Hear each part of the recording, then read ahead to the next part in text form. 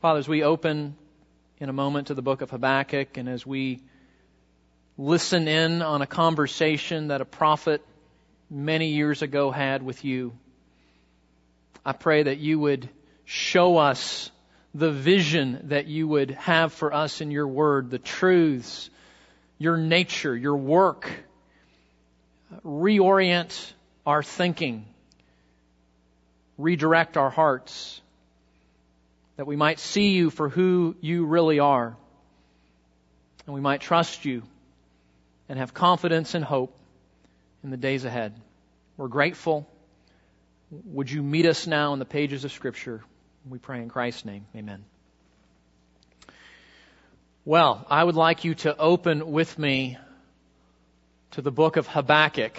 I would say it's that dusty, stuck together part of your Bible, but Don got us off to a great start last week with Amos, and another one of the 12 minor prophets, smaller prophets as we call them. So find your way to the book of Amos.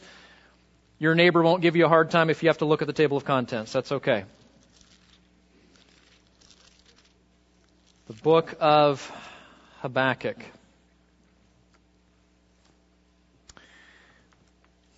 Have you ever felt like God isn't making any sense? What is He doing in the world? Why does He allow so much suffering? Why does He allow so much injustice, so much corruption? When will He say, stop, and no more? Why doesn't He stop it? And if He's good and He hates evil, why does He allow so much evil to exist? Maybe you feel like that. This last year, have you found yourself praying something like this? Lord, how long will this go on? How long will we have to endure these unpleasant and discouraging circumstances? I know you've prayed this. When does life get back to normal? Is there a normal to get back to anymore? How long, Lord, until you act to fix the corruptions of society? How long until you heal the contentions in our country? How long will lawlessness reign?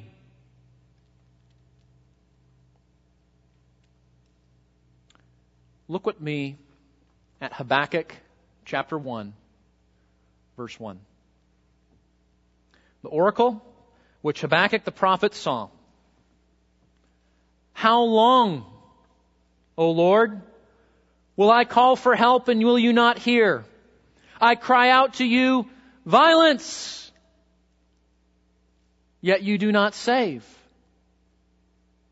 Why do you make me see iniquity? Why do you cause me to look on wickedness? Yes, destruction and violence are before me. Strife exists and contention arises. Therefore the law is ignored and justice is never upheld.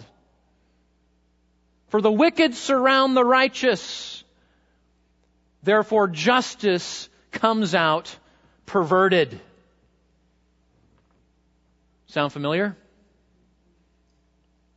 That was written 2,700 years ago by a no-name prophet. It is just as relevant and needful today as it was then. I was sitting in a restaurant this week studying.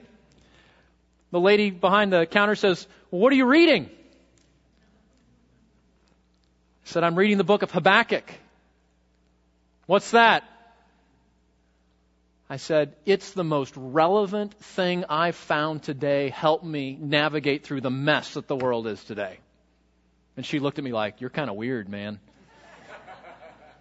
I can't even spell Habakkuk. So what's going on?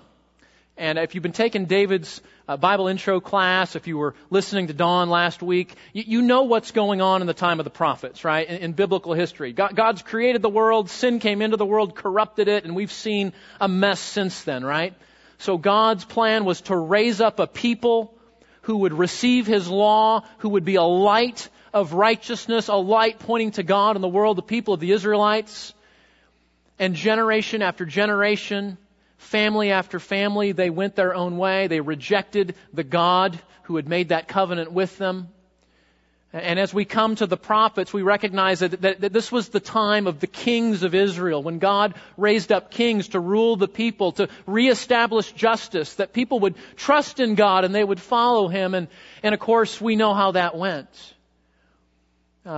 We know about David's kingdom, his son Solomon, and the corruption that happened in those two realms. And after Solomon died and his son came to power, shortly after that, the nation was divided in civil war, so that there literally was now two Israels, a northern and a southern kingdom with different kings, different agendas.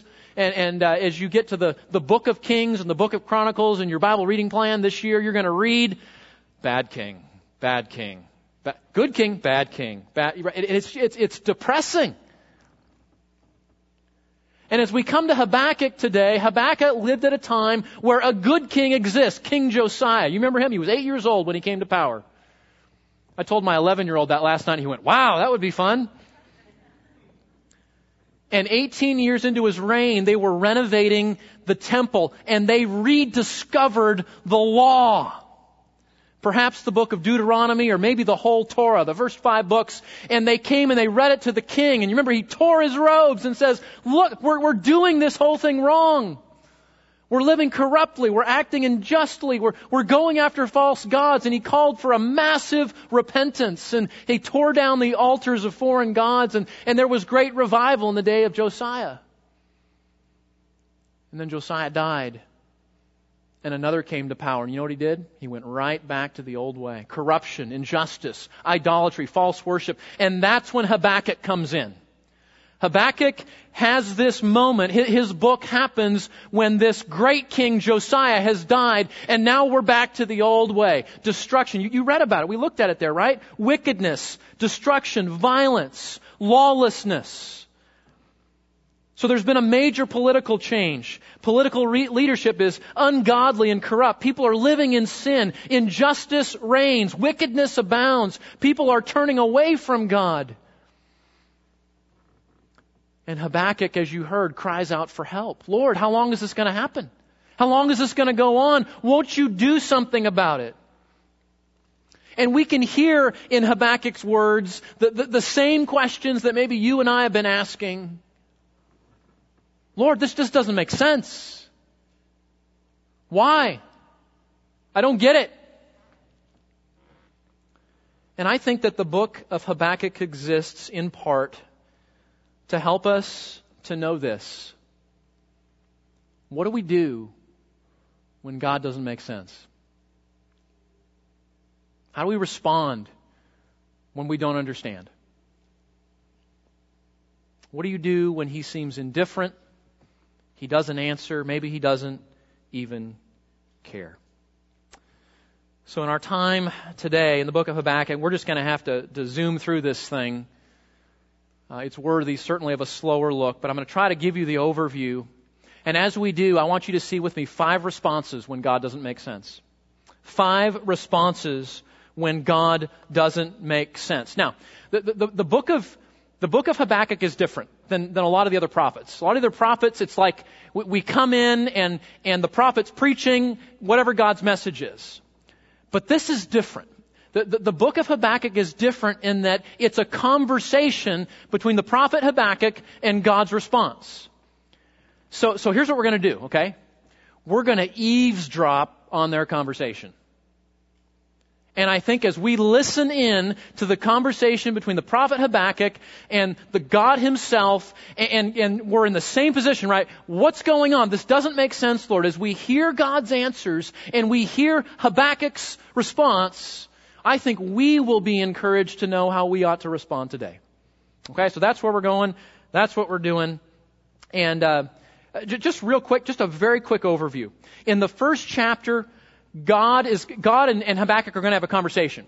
Habakkuk asks him some questions, God responds. Habakkuk asks more questions. And then in chapter 2, God gives his larger response. Okay, so chapter 2 is all God talking. And then in chapter 3, we're going to see Habakkuk respond again to what God has said. Okay, so that just gives you a little bit. Sometimes it's hard in our Bibles to know when's Habakkuk talking, when God's talking. So I'll try to make that clear when we get there. Okay, the first response that we're going to see that helps us here, it's in the white spaces of the Bible. This is not like something Habakkuk says or God says, but it's something that Habakkuk models for us. That is our first response. When God doesn't make sense, what's the first thing we should do? The first thing we should do is do what Habakkuk did and turn to God with our questions. That's the first thing we ought to do, is turn to God, not away from Him, okay? So let's watch Him do that, and then this will kind of draw us into the book, okay? Now, as we jump into Habakkuk, it's almost like we've walked in on this already intense emotional conversation. I read to you the first part, right? How long, Lord, is this going to go on? How long will I cry for help and you won't hear? I cry out violence, yet you do not save. This is chapter 1. Why do you make me see iniquity and cause me to look on wickedness? Yes, destruction and violence are before me. Strife exists, contention arises. Therefore the law is ignored.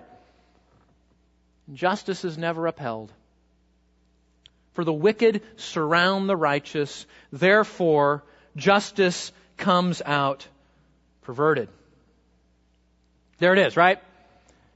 Habakkuk turns to God, says, what are you doing? I don't understand. This doesn't make sense, right? I don't get it. And now starting in verse 5, God's going to respond. So just write in your Bible there, God responds. Okay, because that's not explicit. This is God's response. Now, here's what God's going to say. Okay, look up for a minute. Here's what God's going to say. I can tell you what I'm doing, but you won't believe me if I do.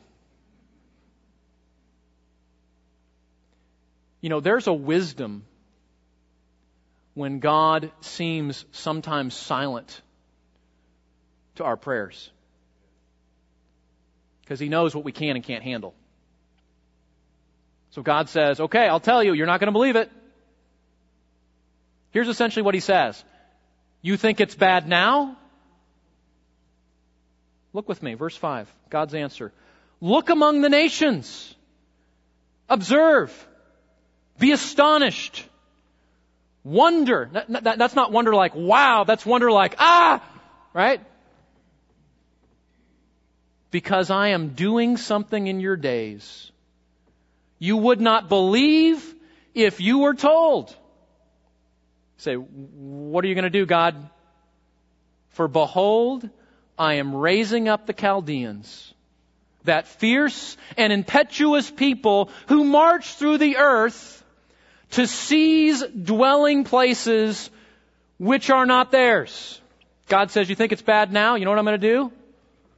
I'm going to raise up the superpower, the Babylonians, and they are going to go through the earth annihilating everything, including your city. And we say, what?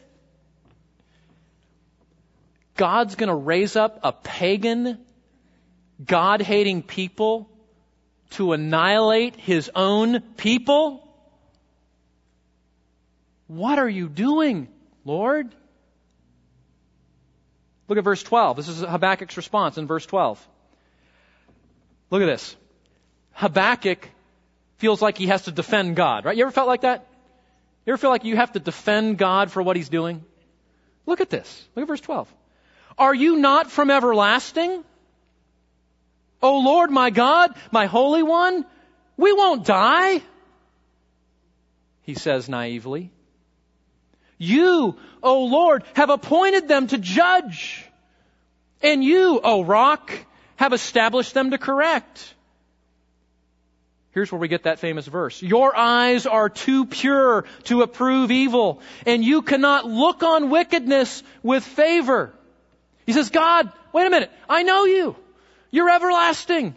You're God. You're the Holy One. You're the one running everything. And I know you. You're holy. Your eyes are too pure to look on wickedness. You can't tolerate evil. How can you do this?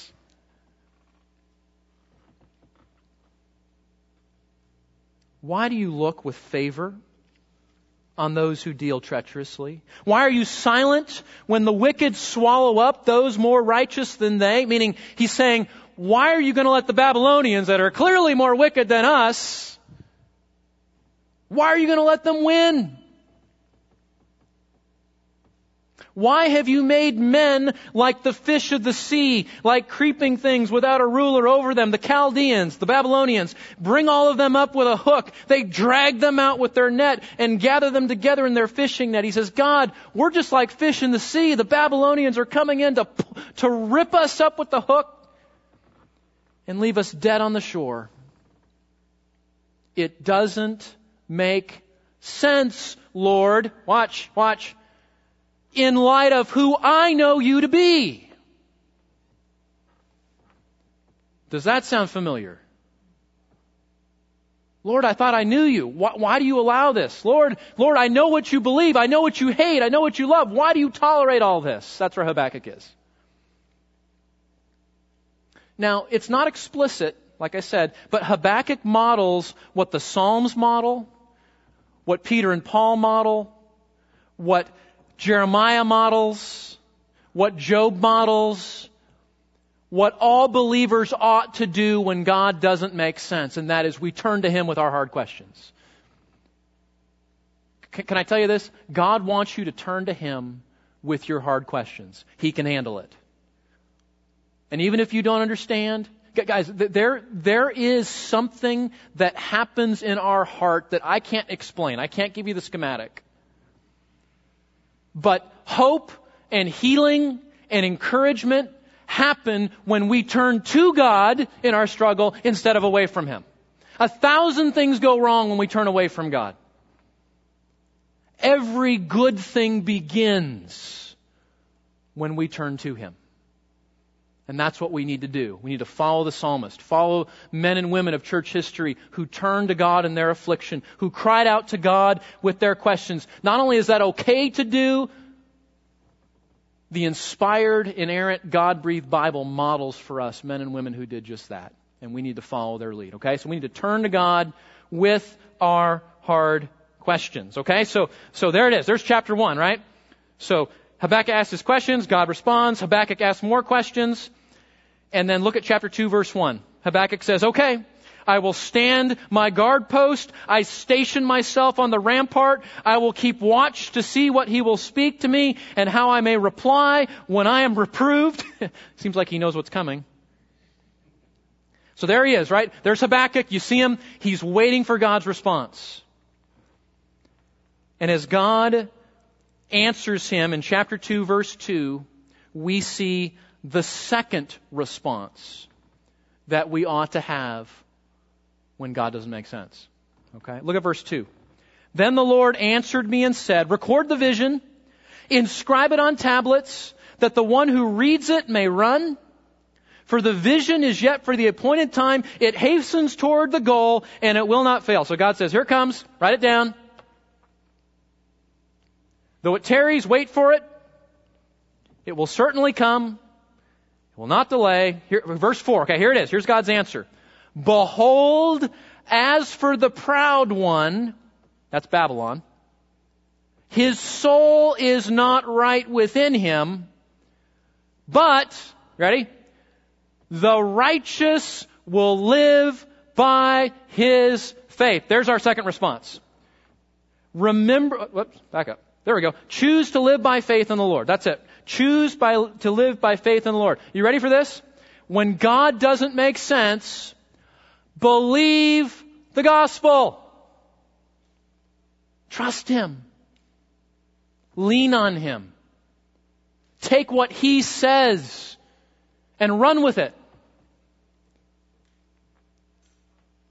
The righteous will live by his faith. God reminds Habakkuk here, there's only two ways to live. This is not complicated, right? There's the way of the proud, the way of the ungodly. We read about it in Psalm 1, right? The wicked are not so. They're like chaff that the wind drives away. You say, what do the wicked do? What is the mark of every fallen, sinful person, regardless of what their life looks like. They trust in themselves. They do what seems right in their own eyes. They become their own arbiter, their own judge, their own determiner of what's right. And that's why he highlights here the proudness, the arrogance of Babylon. And of course, it's not just Babylon that's arrogant as a pagan people. The Jews at this time are turning away from God. They're going after the foreign gods. Remember what's happening politically? Josiah has died. They got another corrupt leader. And Israel's going, where do we look for hope? And so what happens during the days of the prophets? Well, I know God says I should trust them, but maybe I should get some insurance just in case.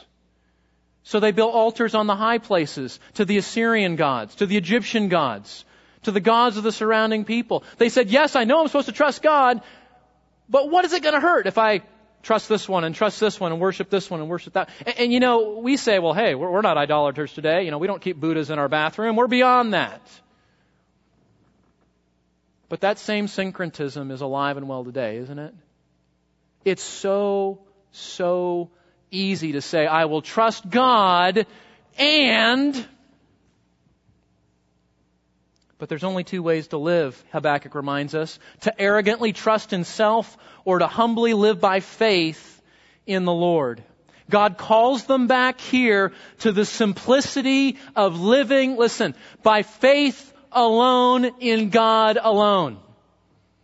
That is the cornerstone of all believers. It has to be. It's the only thing we have. To trust Him. Now this verse, your Bible might bring this out. The verse is actually better translated, the righteous will live by his faithfulness. And don't let that trip you up, because you say, well, Paul uses it, he says faith. I know. But what he's getting at, and this is so important that you see this, living by faith or living by his faithfulness emphasizes that the believer lives in right relationship with God by ongoing trust in Him and His promises. Listen, faith is not a one-time event. It's an ongoing practice in the Christian life. We believe in Christ alone to be saved, yes. And then we keep on believing. We keep on believing. We keep on believing. We don't have any other way of relating to God but to trust Him. And it is not the Christian life. Tell me if I'm oversimplifying this. In every circumstance of hardship, in every difficulty, God's only asking you one question. Will you trust me? Will you trust me? Will you remember what I say in the Word? And will you act accordingly? Will you rest in that? This verse is quoted 3 times in the New Testament. Once in Romans 1:17.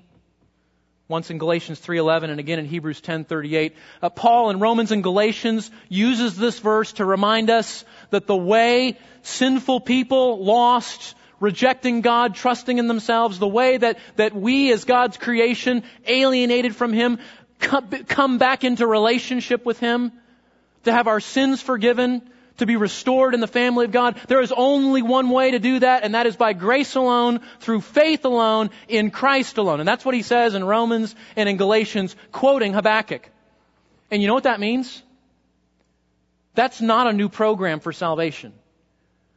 God has always called all people to live by faith alone. That's always been the criteria of having a relationship with God. What's interesting is how the writer to Hebrews uses this verse. In Hebrews 10:38, you don't need to turn there. I'll tell you what he does. He uses this verse not to emphasize our justification, right? How we come into right relationship with God. He uses this verse to emphasize sanctification. That once we come to trust Christ, we don't move on to other things. We continue to trust Him. And today, as we would say, things are hard and difficult and we're dealing with trials and struggles in life, you say, what's the solution? We live by faith in God. That's it. We keep on living by faith in God. The point is the same. What do we do when God doesn't make sense? We believe the gospel. We trust Him. We believe His promises. We lean on His Word. The point is to trust in the Lord. So when God doesn't make sense, when life seems out of control, when things seem desperate, where will you put your trust? In fact, can we just do this right here? Where are we putting our trust? You only got two choices, right? Myself, Him. And so much of our anxiety, so much of our worry, so much of our fear, so much of our depression and despair comes down to this one issue. We're not trusting Him. It's so simple, but it's it. It's the point. Trust Him. And God responds to Habakkuk and says, when you don't understand what I'm doing, I want you to trust me. I want you to lean on what you know and trust me.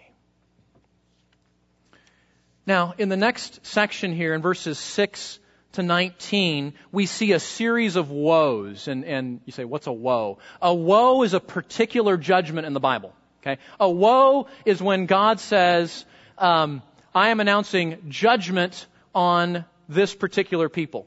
So in verses, did I do that? Okay, sorry. That was my fault. Okay, so in verses 6 to 19, God is going to announce judgment on Babylon for all these things that they do. So in verses 6 to 8, He pronounces judgment on them for their violence and bloodshed because they make themselves rich at the expense of other people. And God says they ultimately will be plundered. They will be the ones to be looted. In verses 9 to 11, He again points out their wickedness and says it will not stand. In verses 12 to 14, He again announces another judgment that they build cities by killing other people and taking over. In verses 15 to 17, He condemns their violence and bloodshed by taking advantage of their neighbors. And He says the cup that they're making everybody else drink, meaning of destruction, God will put back in their hands one day, and they will drink the cup of their own condemnation. They will be disgraced and devastated. So what does God do there? God is assuring Habakkuk that justice is coming. He says, I know how bad the Babylonians are. I get it.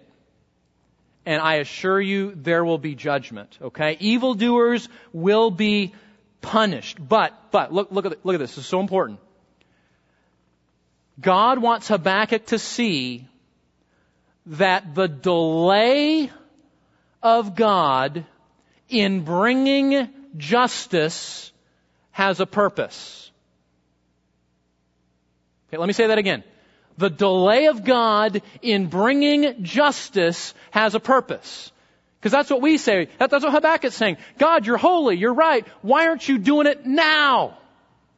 God says, wait a minute. There's a greater purpose. Okay? So when God doesn't make sense, here's the third thing I want you to see. We'll look at the verse in a minute. There we go. Remember, God's goal is to fill the earth with His glory.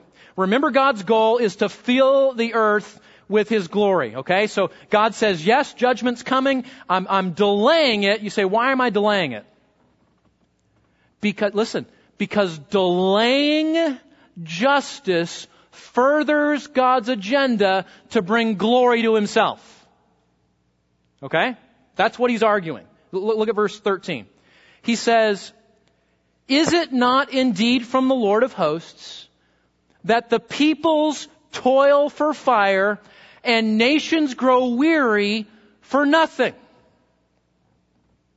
That took me a really, really, really long time to understand this week. So if you don't get it, I understand. It's not obvious. Here's what God is saying. What happens in history? Nations rise up and nations fall. Peoples rise up and peoples fall. Some people come to power and then they're... By the way, where's the Babylonian Empire today? They're gone.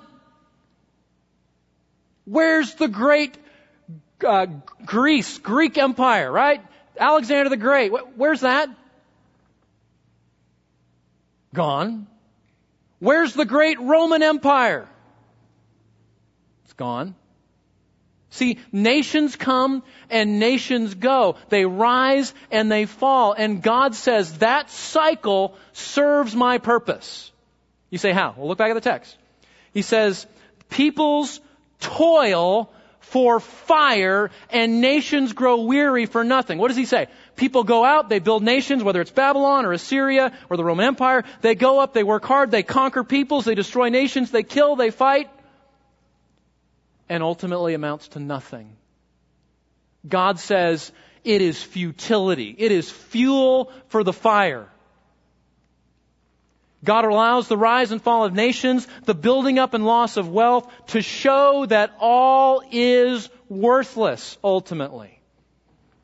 And here's God's purpose. Look at verse 14. For the earth will be filled with the knowledge of the glory of the Lord as waters cover the sea. See, that's what God's doing. God plans what He plans and allows what He allows because it furthers His agenda that this whole broken world would be filled with the knowledge of His glory. And we can almost hear Habakkuk saying, okay, tell me how letting Babylon ransack the nations, kill millions of people, destroy our land, destroy our temple, tell me how that serves your purpose to fill the earth with your glory. And God doesn't answer that part. This is why live by faith comes first. Because you know what live by faith means? God doesn't give you all the puzzle pieces so you can see the whole picture. That's what living by faith means. God says, you need to trust me. Nations come, nations go. I'm telling you, it all serves the purpose that the whole earth would be filled with my glory. Now, what does Habakkuk not know that we know? What happens in the Babylonian captivity? Nebuchadnezzar hears the gospel. Belshazzar hears the gospel. Right? The people repent. So, see, we can look back and say, oh, I know what I can see what God is doing. But see, guys, we don't usually have the perspective in the moment of the trial to know what God is doing. And God often doesn't tell us that. We often can't see how God is working out His agenda in the moment. But listen. He is. He is filling the whole earth with His glory. You say, well, how might He be doing that today? Why do our favorite political leaders fail in corruption? Maybe so we won't put our ultimate trust in them. Why? We spend our whole life putting together a retirement, and then the economy tanks and it all goes away. Why would that happen? Maybe because God doesn't want us to totally trust in our riches. You see? You see how this works? But maybe the freedoms that we love, the freedoms that we enjoy in this country, why does God erode those? Why does this happen? Maybe so that we will lean on Jesus more than our freedoms.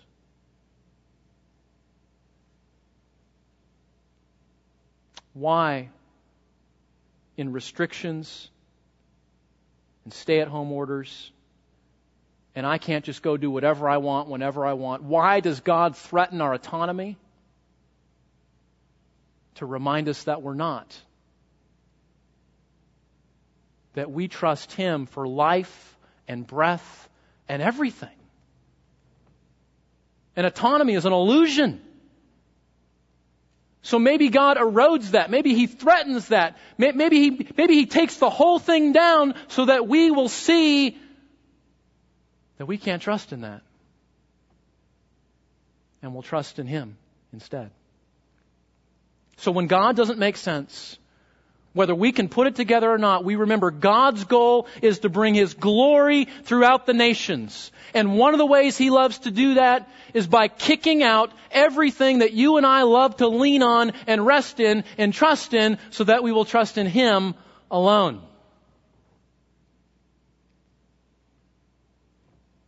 And sometimes that means life gets uncomfortable. But that serves the purpose that we will see clearly. I have no doubt, guys, I have no doubt that in heaven there is a master control room. And if we were to go to that master control room where God runs the universe, and every secret is disclosed, every purpose of His glory, He has out, in that control room, He has every atom in the universe and how it glorifies Him in that control room. Because it does. And I think if we were to get a glimpse into that control room, it would undo us.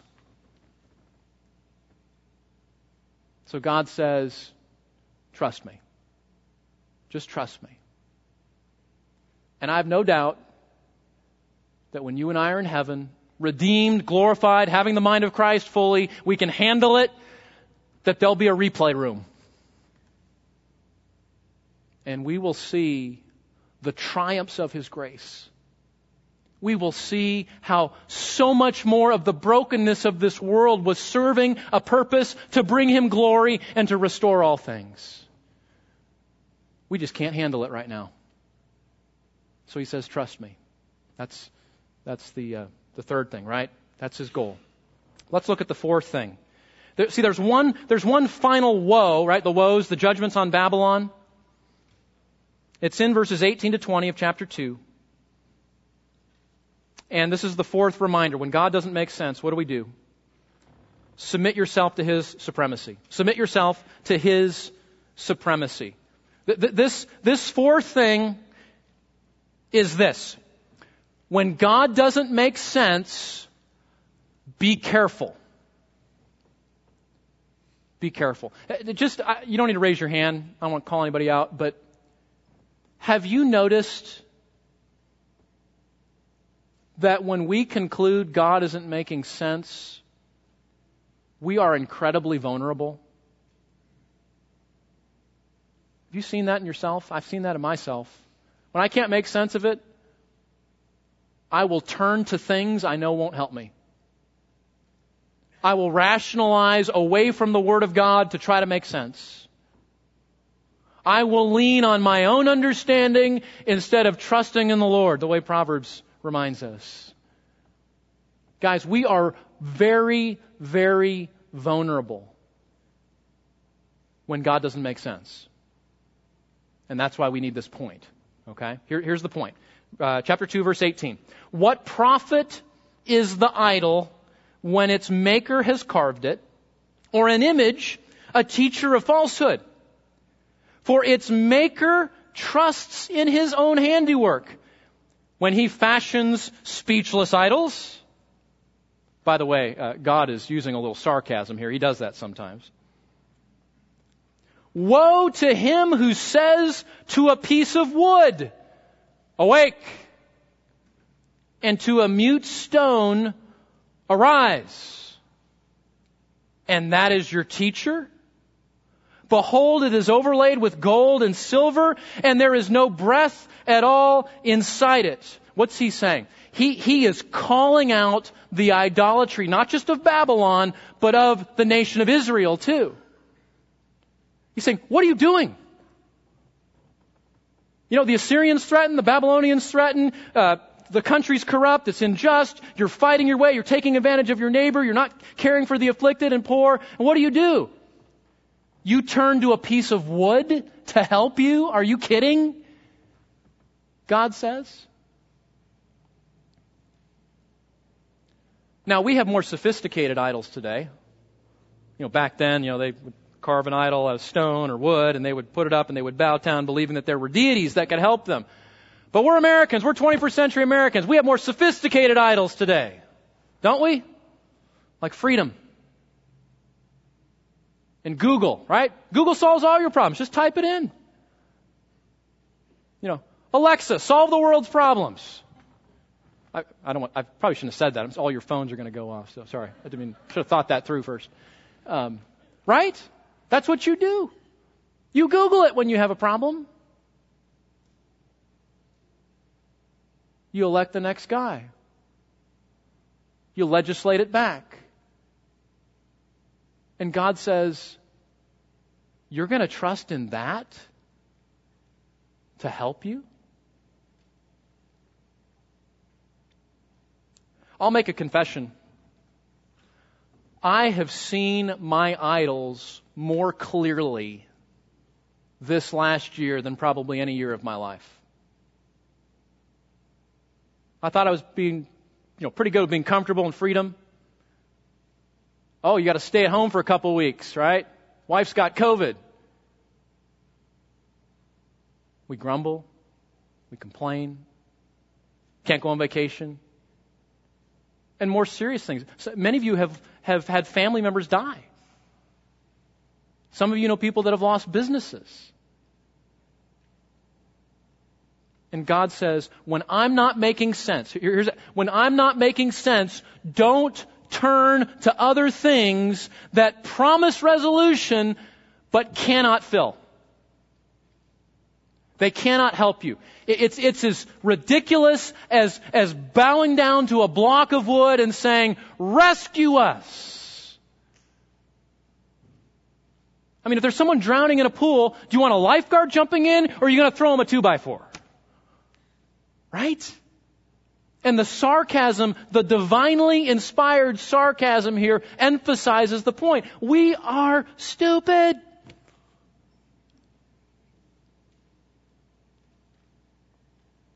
Political solutions, lawless intervention. Can we talk about that? I think Christians today are more tempted than ever to overcome evil with evil. Lawlessness for lawlessness. What does trusting God say? What does the wisdom of God say? Do not be overcome by evil, but overcome evil with good. That's the only solution. So if that's not the answer, what is the answer? Look at verse 20, chapter 2, verse 20. But the Lord is in His holy temple. Let all the earth be silent before Him. What silences every deity? What brings a hush over every idol? What settles the matter in terms of hope and trust? It is knowing that the Lord, Yahweh, is in His holy temple, and the whole earth will be silent before Him. Because only He is God. Only He reigns. Only He can help us. Only He runs this whole thing. Only He is good and wise. I love what John Newton said. There is only one political maxim which comforts me, and it is this: the Lord reigns. Oh, how we need to believe that.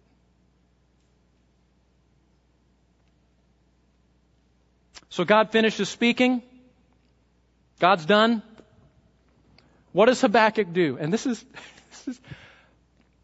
you know what's fun about being an expositor? Just being somebody that opens the Bible and says, I want to know what God meant, and that's what I need, right? You know what's exciting about that? You can't make this stuff up. You can't make this up. So God ends. He's done. How does Habakkuk respond? Look at chapter 3, verse 1. A prayer of Habakkuk the prophet according to the Shigionoth. You say, what is that? You ready for this? He picks up his guitar and he sings. I think this is worth the price of admission today. This was so incredible to see this. What do you do when God doesn't make sense? What do you do when things seem hopeless? You ready for this? You sing. You sing. Oh my God, it's all over the Bible. How did I miss this? You sing. That's what Habakkuk does. He says, okay, if that's the way it's going to be, Lord, he picks up his guitar and he sings. You say, you're making that up. No, flip to the very end of the book. Look at the very end, just flip to the end of chapter 3. At the very end of the chapter, we get this musical reference. Look at this. For the choir director on my stringed instruments. And I talked to the expert musician in my family. That would be my son, Alan. And he assures me that this is a Gibson Les Paul electric guitar. That's what the stringed instruments is here. Right? Okay, we don't know what it was. It's a guitar. It's a lute. It's a lyre. It's a harp. It's got strings and it makes melody. Okay? So that he picks it up. So, that's the only thing we know about Habakkuk. He was a musician. He was a no-name musician. And he hears this, and he says, okay, Lord, if that's the way it's going to be, I'm going to write a song about it, and I'm going to sing it back to you. So he does. He picks up his guitar, his Gibson, or whatever it was. He says, I'm going to sing. And guys, this is so incredible. When life doesn't make sense, when life is confusing, when it's hopeless, we are going to sing our way to hope. That's what we're going to do. We're going to sing our way to righteous responses. And that is our fifth response here, our fifth thing that we do when God doesn't make sense. We sing our way to righteous responses. Look at this. You say, what do we sing about? I don't feel like singing. Well, I'm going to give you some ideas here, okay? Look at this. Look at verse 2, chapter 3, verse 2. We sing, first of all, of God's mercy. We sing prayers for God's mercy. He says, Lord, I have heard the report about you, and I fear. God just told him a foreign nation is going to come and annihilate the place. He said, he picks up his guitar and he prays the song, Lord, I fear this. I'm scared of this. He says, oh Lord, revive your work in the midst of years. In the midst of the years, make it known. In wrath, remember mercy. Would you like to see a revival in this country? Would you like to see the sanctification of God's church and the purging of the social gospel and the health and wealth gospel and this, simple happy and Jesus wants me to be happy with my life? God, I don't know what to call it anymore, right? Do you long for that? Then we need to sing songs to God that call Him to revive us, revive the work. Lord, in the wrath that you're showing, in the discipline that you're showing, in the judgment that we see in this world, please show mercy on us again. That was the message, the preaching of the gospel of God's mercy that Jonathan Edwards preached and George Whitefield preached that brought the first great awakening in America. And we need to preach the gospel of mercy again. We need to sing the gospel of mercy again, that God would again show mercy on our land and on our church. We need to pray and sing for God's mercy. That's the first thing we need to sing about. There's a second thing we need to sing about. We need to sing rehearsals of God's character. Look at verse 3. God comes from Teman, and the Holy One from Mount Paran. You say, I failed biblical geography. What does that mean? Those were two locations back in the time of the Exodus where God displayed great acts of power, great acts of deliverance. And you know what he's saying here? We need to sing about times where God acted. We need to sing about times where God delivered. We need to sing in our family with one another, remembering those personal times when God intervened and when God worked and when God delivered. We need to sing that. Look at this. Back to the text here. His splendor covers the heavens, and the earth is full of His praise. His radiance is like sunlight. He has rays flashing from His hand. There is the hiding of His power. Before Him goes pestilence, and plague comes after Him, meaning God controls all of those judgments and all of those seasons. He stood and He surveyed the earth. He merely looked, and it startled all the nations, because that is how powerful He is. Yes, the perpetual mountains were shattered. The ancient hills collapsed. His ways are understanding. We need to sing about the greatness of our God. Do you know why we're discouraged? Do you know why we're hopeless? Do you know why we do this? Oh, maybe this is the answer when God is saying, hey, I'm the answer. You know why? Because our God is too small in our minds. And you know what good music does? Do you know what Christ-exalting, theologically rich, robust, doctrinally driven, wonderfully musical? Do you know what good music does like that? It increases our view of God so that we will see Him for who He really is. And I dare say that if we have in our minds a view of how holy God is, how radiant He is, how powerful He is. Look at the text, how sovereign He is, His greatness of His power and His wisdom, His everlasting ways. If that is in our mind, you won't stumble in anything. You will stand, and it'll be okay, no matter what tomorrow brings. You say, how do we do that? We need to sing that. Do you find this? There is something about how God invented music. I don't even understand it. I can read the text and it encourages my heart, and I hope it does to you as well. To sing a God-exalting song does something in my heart that nothing else does. That's why God invented music. That's why we sing it. That's why we ought to intentionally do it, as we're seeing here. We sing our way to righteous responses. We sing our way to hope. That's the path. That's what Habakkuk is saying. Sing it. Sing about the bigness and greatness of your God, and it'll all be okay. Look at this. What else do we sing? We sing reminders of His coming judgment and His salvation. Look at this extended section in here, starting in verse 7. This is a description of God's coming judgment, right? He says, I saw the tents of Cushan under distress. The tent curtains of the land of Midian were trembling. Did the Lord rage against the rivers, or was your anger against the rivers, or was your wrath against the sea?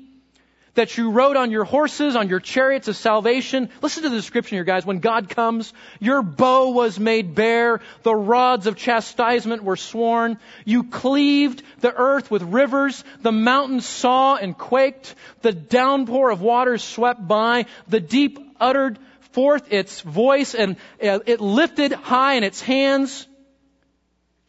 When God shows up, what happens? The sun and the moon stood in their places, and then they went away at the light of your arrows, at the radiance of your gleaming spear. In the indignation you marched through the earth.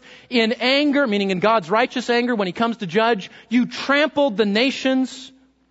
You went forth for the salvation of your people, for the salvation of your anointed. Watch this.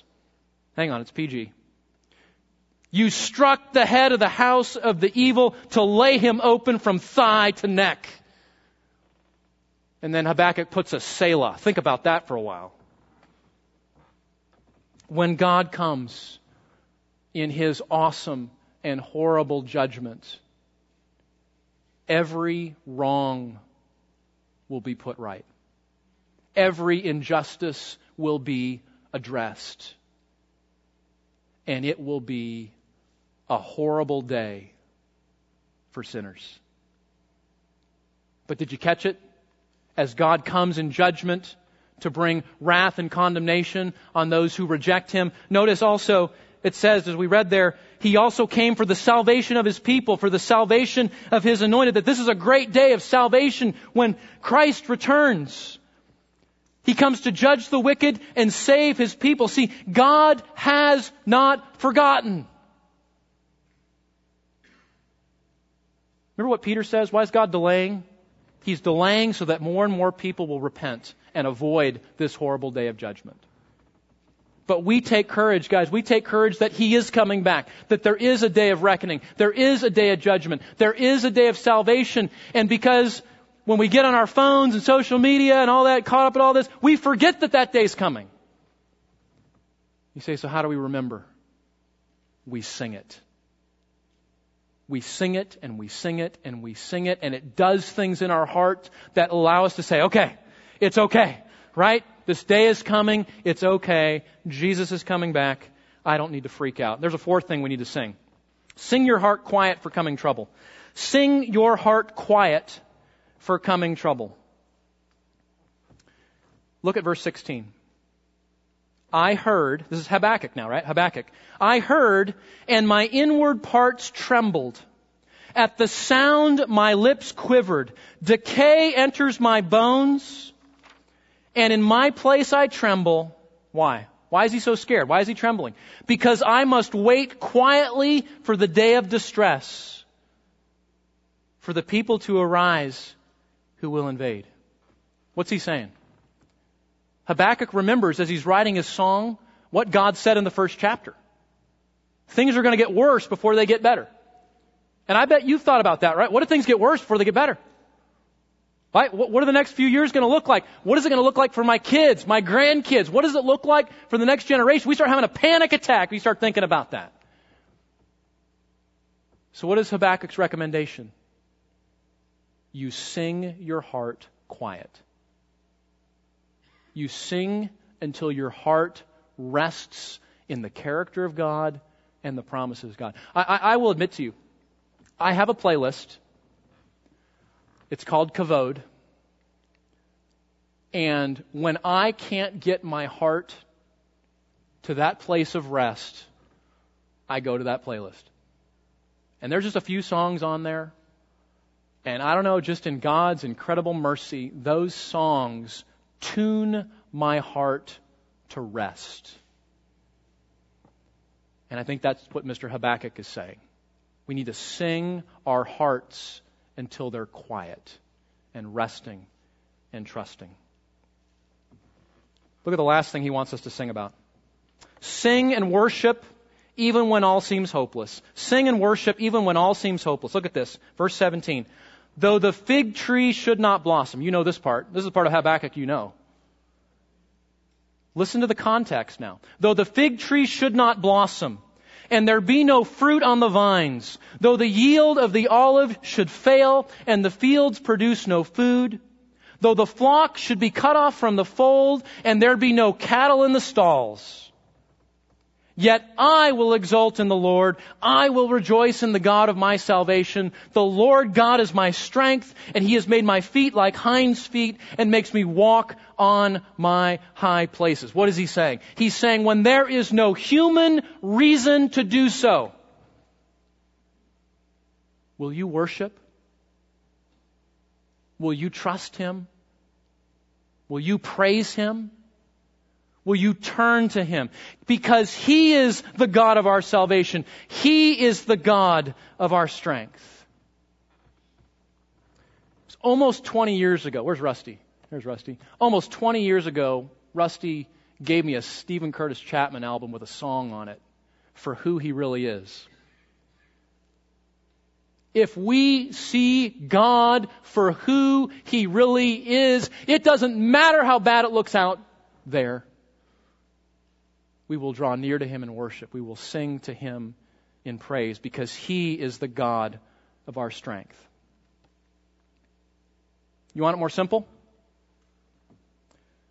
Though masks create ongoing annoyance and there's no toilet paper on the shelves, though corruption reigns in government and your political hopes are dashed, though you cannot visit dear family and friends and your vacation plans were halted, though your beloved country continues its moral decline and your freedoms shrink and erode, though your elderly loved one declines in isolation and your children wander from the Lord, though the future seems so hopeless and uncertain and you wonder if normal life will return, will you worship Him? Will you exult in the God of your salvation? Will you say, yes, that's true, but He is my strength.